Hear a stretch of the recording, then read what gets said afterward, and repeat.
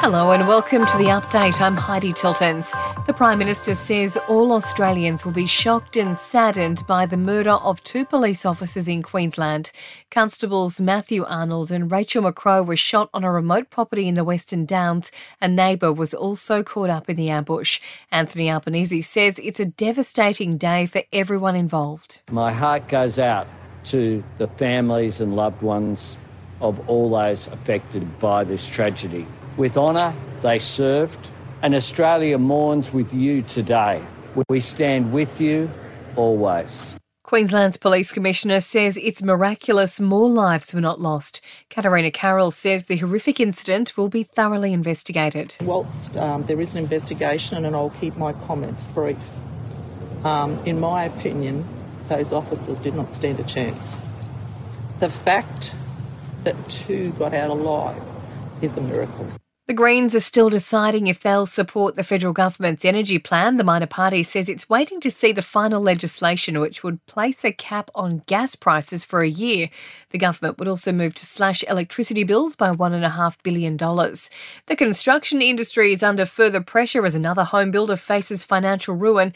Sydney-based Elderton Homes has become the latest company to appoint administrators. A mix of supply constraints and worker shortages are delaying construction across the sector. New South Wales and Queensland are in the firing line for some big storms this summer. The Weather Bureau warning large hail could be unleashed as part of the seasonal thunderstorms. Victoria also likely to experience heavy rains and damaging winds. The former CEO of failed cryptocurrency firm FTX has been arrested in the Bahamas. US authorities have filed criminal charges against Sam Bankman-Fried amid claims he used customers' money to cover bad investment debts. And seafood lovers should get their orders in as soon as possible with Christmas just around the corner. The good news is prawns are in abundance, meaning there are some real bargains out there. In sport, Aussie cricket coach Andrew McDonald has backed David Warner for the 2023 tours despite his recent struggles with the bat. Warner hasn't posted a test match century since the first week of 2020, but McDonald says his spot in the side is under no threat. Fast bowler Scott Boland has been given the nod ahead of Michael Neser for the first test against South Africa starting on Saturday, and Nick Kyrgios has accused Tennis Australia of disrespect after he was overlooked for the Newcombe medal.